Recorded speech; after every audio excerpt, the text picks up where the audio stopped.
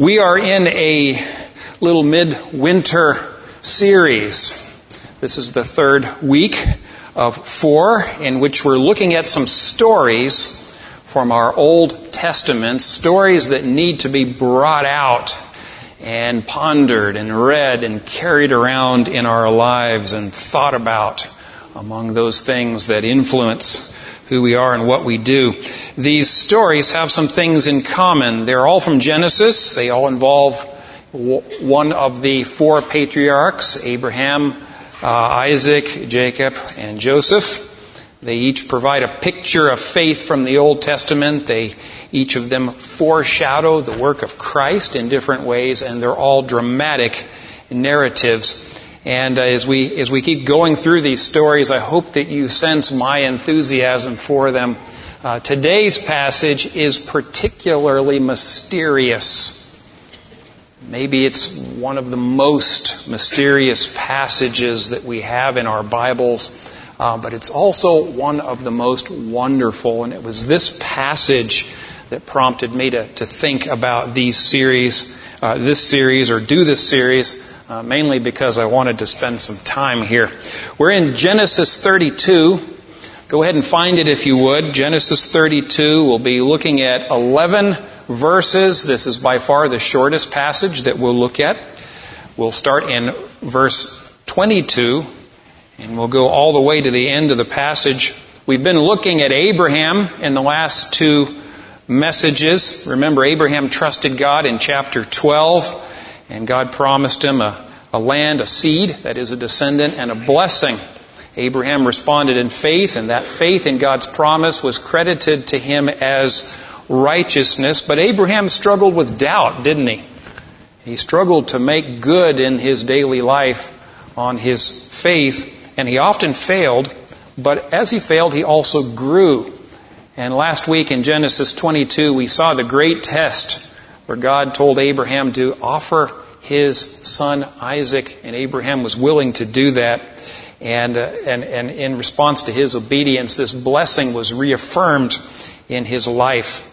We saw Isaac a little bit last week. Isaac lived a long and uneventful life, and he's often overshadowed in the biblical stories by his father Abraham and his son Jacob. Isaac was, for the most part, faithful. He repeated some of the errors of his father, but he lived to be blessed and then to pass on that blessing.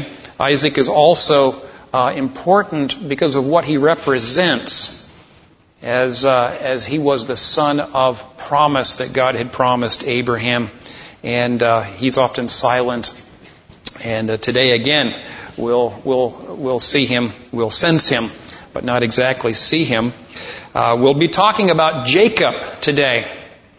This story takes place toward the end of the account of Jacob's life. And as we'll see, there's been lots of water under the bridge from chapter 22. And the question we really need to ask is, how is Jacob getting along with the family blessing?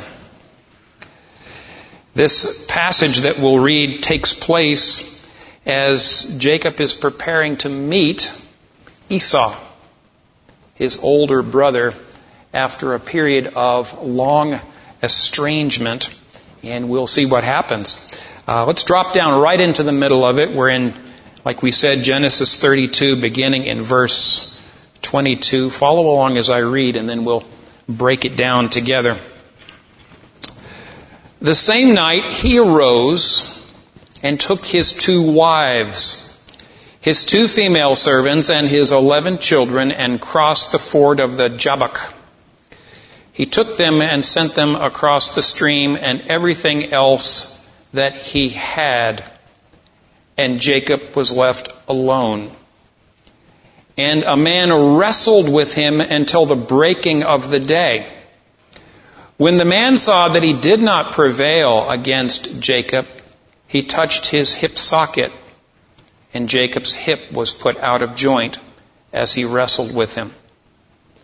Then he said, "Let me go, for the day has broken." But Jacob said, "I will not let you go unless you bless me." And he said to him, "What is your name?" And he said, "Jacob." And he said, "Your name shall no longer be called Jacob, but Israel. For you have striven with God and with men and have prevailed." Then Jacob asked him, "Please tell me your name." But he said, "Why is it that you ask my name?" And there he blessed him. So Jacob called the name of the place Peniel, saying, "For I have seen God face to face, and yet my life has been delivered." The sun rose upon him as he passed Peniel, limping because of his hip.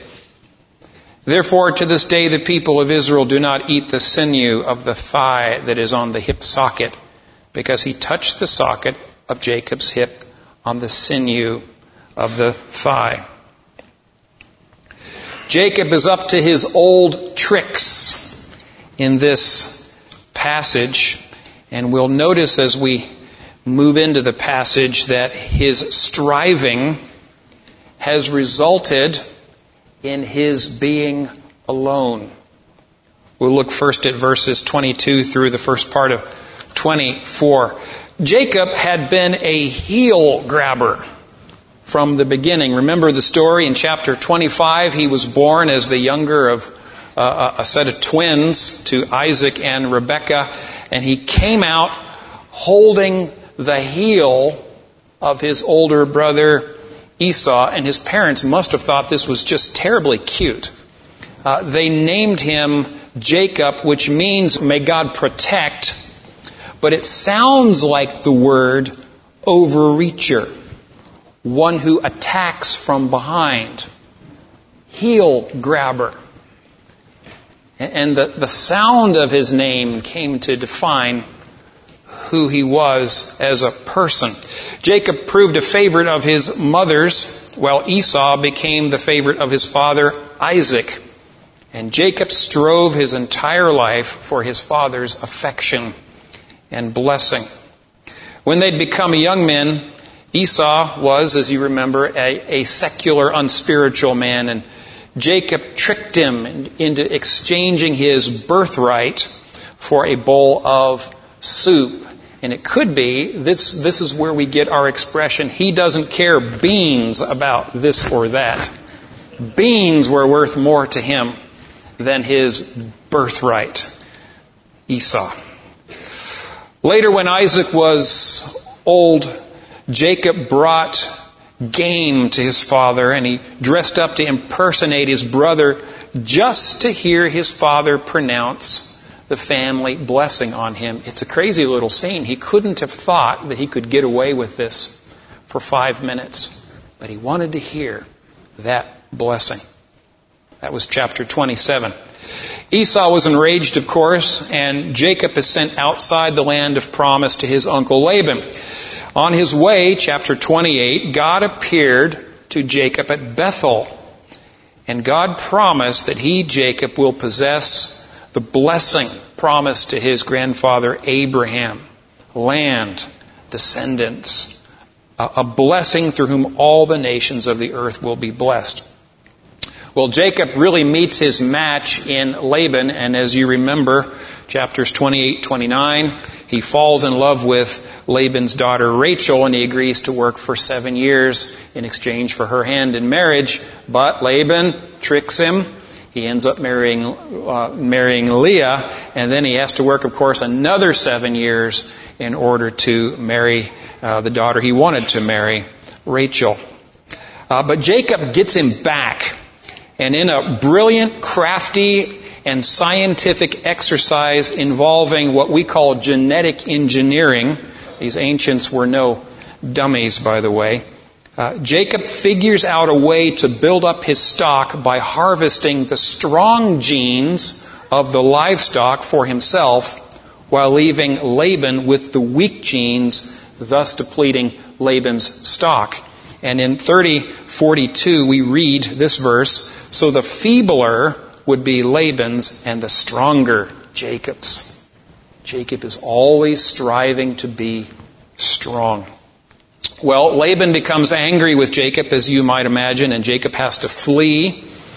And in 31:3 we read, "Then the Lord said to Jacob, 'Return to the land of your fathers and to your kindred, and I will be with you.'"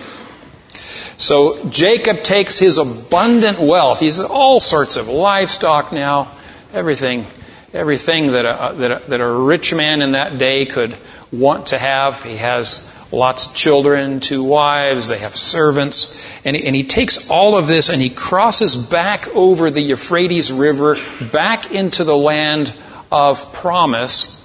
But as he's headed toward his home, his servants, chapter 32 now, meet him and they say, "We came to your brother Esau, and he is coming to meet you, and there are 400 men with him." Now what is Jacob thinking here? He's going to destroy me. He's been mad all these years, and now it's coming out, 400 men. Esau is going to take everything I have, plunder me, and kill me. So Jacob, he's good at trickery. He continues his striving. He divides his herds in half. The thinking being, if Jacob finds one of them, he'll probably think he's got everything. He'll take everything, kill everybody, and I'll still have half of my stuff. So he does that. And then he takes additional livestock and he sends them in waves as gifts to Esau. So Esau is going to find half of his stock, and then he's going to start getting all of these gifts. And maybe he'll be placated and not quite so angry when I meet him. And then he camps on the far side of the river Jabbok, and he sends across his children and his wives. They go on ahead of him. Jacob's striving now has brought him to the point of isolation. And now as Jacob prepares to cross over to meet his brother, he spends the night alone with God. Our text here is so sparse. There's not a lot of detail here. When we're told that he's alone, the author wants us to know he is alone. He is isolated. He is spending the night alone with God. And there's an important application point that we need to carry along at this point. At Faith Bible Church, we're all about community. The Christian life is lived together, and that's why we have adult ed classes and community groups and lots of different ways that you can get to know people in smaller groups smaller than the big gathering here. But when we come to the end of ourselves, we must do business with God alone. Right? Not to say that it's not important to travel together, but at the end of ourselves, we have to meet God as individuals. For example, if you need surgery, you can stand up in this group, and we encourage you to do that. Share what's going on in your life, and Pastor Brian will come out and pray with you. Maybe our deacons will come alongside of you. But at the end of the day, you're the one going in under the gas by yourself. We're not going to come back into the operating room with you. And you'll have to be with God alone in that experience. And at the end of our lives, each of us will stand before God alone. We can't come with you when you stand there and give an account of your life and talk about how you have responded or not responded in faith to Jesus Christ. Jacob is alone. Second part of verse 24 and 25, Jacob's striving, we'll see here, brought him finally to weakness. Second part of verse 24. This just comes out of the page from nowhere. And a man wrestled with him until the breaking of the day. There's a word play here in the text that we almost completely lose in the English. Hebrew is what's called a triradical language. Most words are built on 3 consonants. And then you just kind of dress up the word with the vowels. But the consonants are kind of the root of the word. There are 3 consonants that are in play here. The one that sounds like y, the one that sounds like b or v, and the one that sounds like k. Listen to Jacob's name. It would be pronounced Yaakov. Do you hear it? Ya-ba-ka. The place, the river Jabbok, would sound to the Hebrew ear like Yabak. Ya-ba-ka. The action that we translate with the word wrestle is the word yavek. These 3 sounds are throughout this passage, and they, to the ear, they tie the whole passage together. And this root, these 3 consonants, they carry the meaning of to get dusty. Jacob is getting dusty with this man as he strives in a dusty place. Everything about this passage points to Jacob's striving. This man now is standing in his way. Won't let him pass. When the man saw that he did not prevail against Jacob, he touched his hip socket. And Jacob's hip was put out of joint as he wrestled with the man. And so picture the scene here. All night long, he's wrestling with this nameless, faceless man who's standing in his way. He wants to get past the man to continue his striving. He's got this plan, right? The man is not going to let him do it. And at this point, the question that's really screaming to be answered is, who is this man? There is a mysterious figure that appears throughout the Old Testament who is called either the angel of God or the angel of the Lord. And remember, the word angel just means messenger here. The angel of God or the angel of the Lord claims divine authority in different places, exhibits divine attributes, in other words, he knows everything. He performs divine actions, such as leading Israel into the land of promise. He receives divine homage. In other words, he allows himself to be worshipped, which is very significant. And finally, he identifies himself as God. We didn't have time to talk about it last week, but remember back in Genesis 22, the messenger, the angel who came and stood between Abraham and Isaac. Listen to what he says in Genesis 22:15 and 16. And the angel of the Lord called to Abraham a second time from heaven and said, "By myself I have sworn, declares the Lord. Because you have done this and have not withheld your son, your only son, I will surely bless you, because you have obeyed my voice." A last fact about the angel of the Lord. His appearances grow more seldom as we approach the coming of Christ.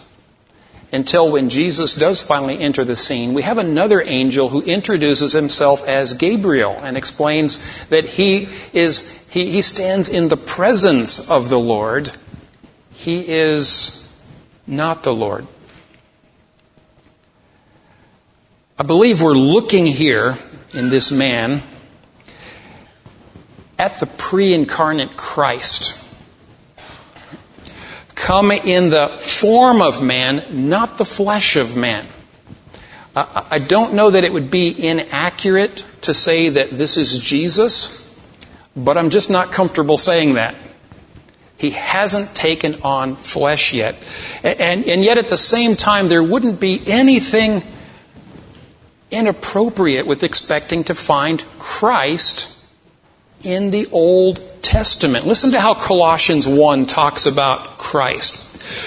For by him all things were created in heaven and on earth, visible and invisible, whether thrones or dominions or rulers or authorities, all things were created through him and for him, and he is before all things, and in him all things hold together.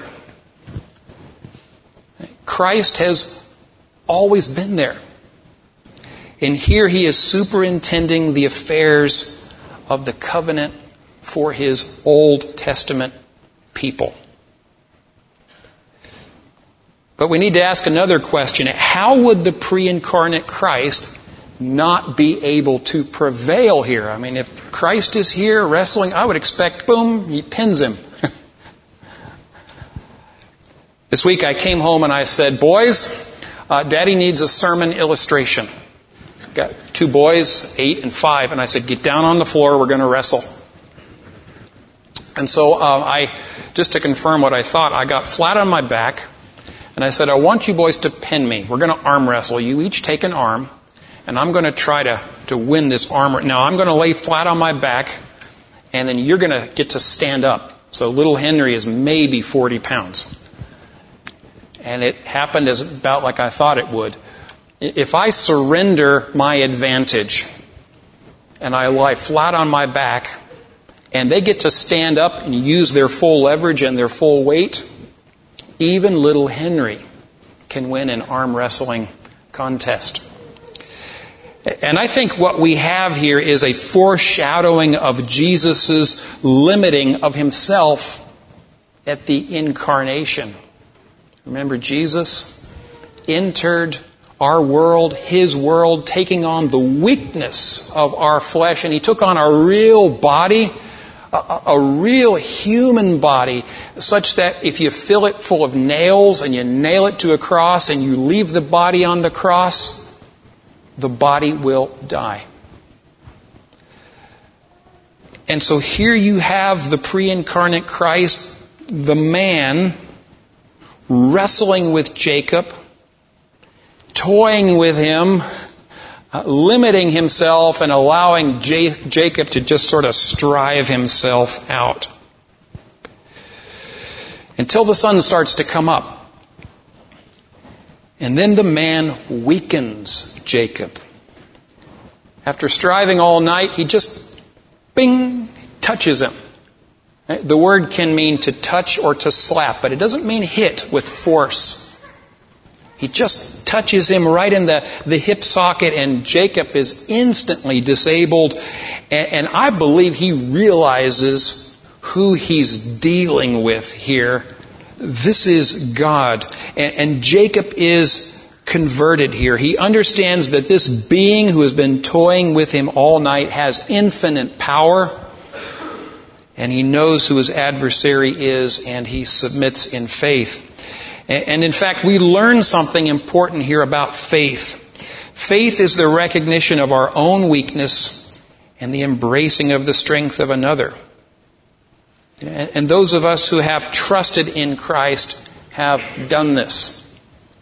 We've quit striving. We've recognized that Jesus has done what needs to be done for us to come to God. And by trusting in him, we surrender any claim that we have to our own strength, and we come to him in his strength. Well, verses 26 through 32, Jacob's striving ended in blessing. And we'll notice here that there are 4 quick exchanges in this section. The man initiates each one, and Jacob responds. And then at the end of the 3rd exchange, Jacob tries to take the initiative, and it doesn't go very well for him. Quick conversation. Listen to how it goes.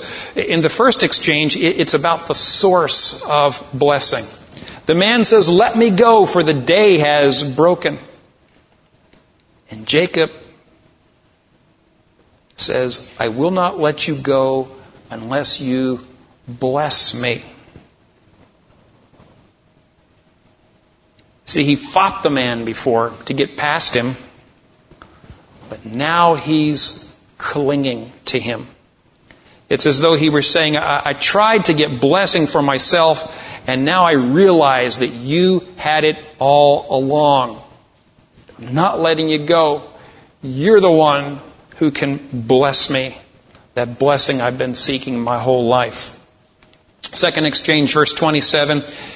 Here we learn about the condition of blessing. The man says, "What is your name?" And Jacob says, "Jacob." This is not just an introduction here. Remember what Jacob means. Heel grabber. One who strives. In acknowledging his name, Jacob is acknowledging that he's been striving his whole life, and he's confessing that he's a striver. Third exchange, verses 28 through the first part of 29. Here we learn about dominion, ownership even. The man says, Your name shall no longer be called Jacob, but Israel, for you have striven with God and with men and have prevailed. Remember that the one who names exercises dominion. Think of Adam naming the animals. He was in charge. He got to name them. Or even think about our own children. We get to name the children because that indicates at least stewardship. The man names him. He says, Your name shall be Israel. Israel means God contends, or one who strives with God. You've beaten men, and were it not for God's mercy, you'd persist in having your own way with God as well. Jacob's response to this, please tell me your name. I think he knows who he's dealing with, but he wants to hear his name. But of course, there's power in knowing someone's name. And the man responds to this. Fourth exchange, second part of verse 29. Here we see mercy. The man says, Why is it that you ask my name? And this answer reminds me of another exchange with God. In Exodus, which would have just happened at the writing of Genesis here. Remember when Moses met God in front of the burning bush and he says, Who shall I say has sent me? In other words, what is your name? Give me your name so that we can understand you. And God doesn't do it, does he? He says, Tell them I am has sent you. The one who exists, the only true God. That's all you need to know, and that's all they need to know. And then the man blessed him. And here's Jacob's response. The second part of verse 29 again. So Jacob called the name of the place Peniel, saying, For I have seen God face to face, and yet my life has been delivered. Right? The sun comes up, the man is gone. Jacob realizes what has happened. He knows that when you see God, you're supposed to die. But he didn't. There was mercy there. And then in verses 31 and 32, Jacob limps off to meet Esau, having discovered God in weakness. And then we're given a little tradition here about the tendon and Jews not eating that. Would be more interesting to the first readers than it is to us. Flip the page if you would, or at least it's a page flip in my Bible, over to Genesis 33. What happens, by the way, when Jacob and Esau finally meet? This is also significant. Verse 4 of chapter 33. But Esau ran to meet him and embraced him and fell on his neck and kissed him, and they wept. And then down to verse 8. Esau said, What do you mean by all this company that I met? Jacob answered, To find favor in the sight of my Lord. But Esau said, I have enough, my brother. Keep what you have for yourself. Jacob said, No, please. If I have found favor in your sight, then accept my present from my hand. For I have seen your face, which is like seeing the face of God, and you have accepted me. Please accept my blessing that is brought to you, because God has dealt graciously with me and because I have enough. Thus he urged him, and he took it. Once Jacob had found blessing through weakness and made vertical peace with God, he was free to make peace on the horizontal plane of human relationships. Did you notice that? Once he was blessed, once he quit his striving, once he met God in weakness, then he was free, for the first time ever maybe, to deliver a blessing. The result of Jacob's striving was the receiving of the blessing of God while experiencing weakness in the presence of God. And before we move on to apply this, let's think for a second about the significance of what we've just read. Blessing through weakness separates the gospel from every other religion as well as every other form of traditional religion, be it Christian or otherwise.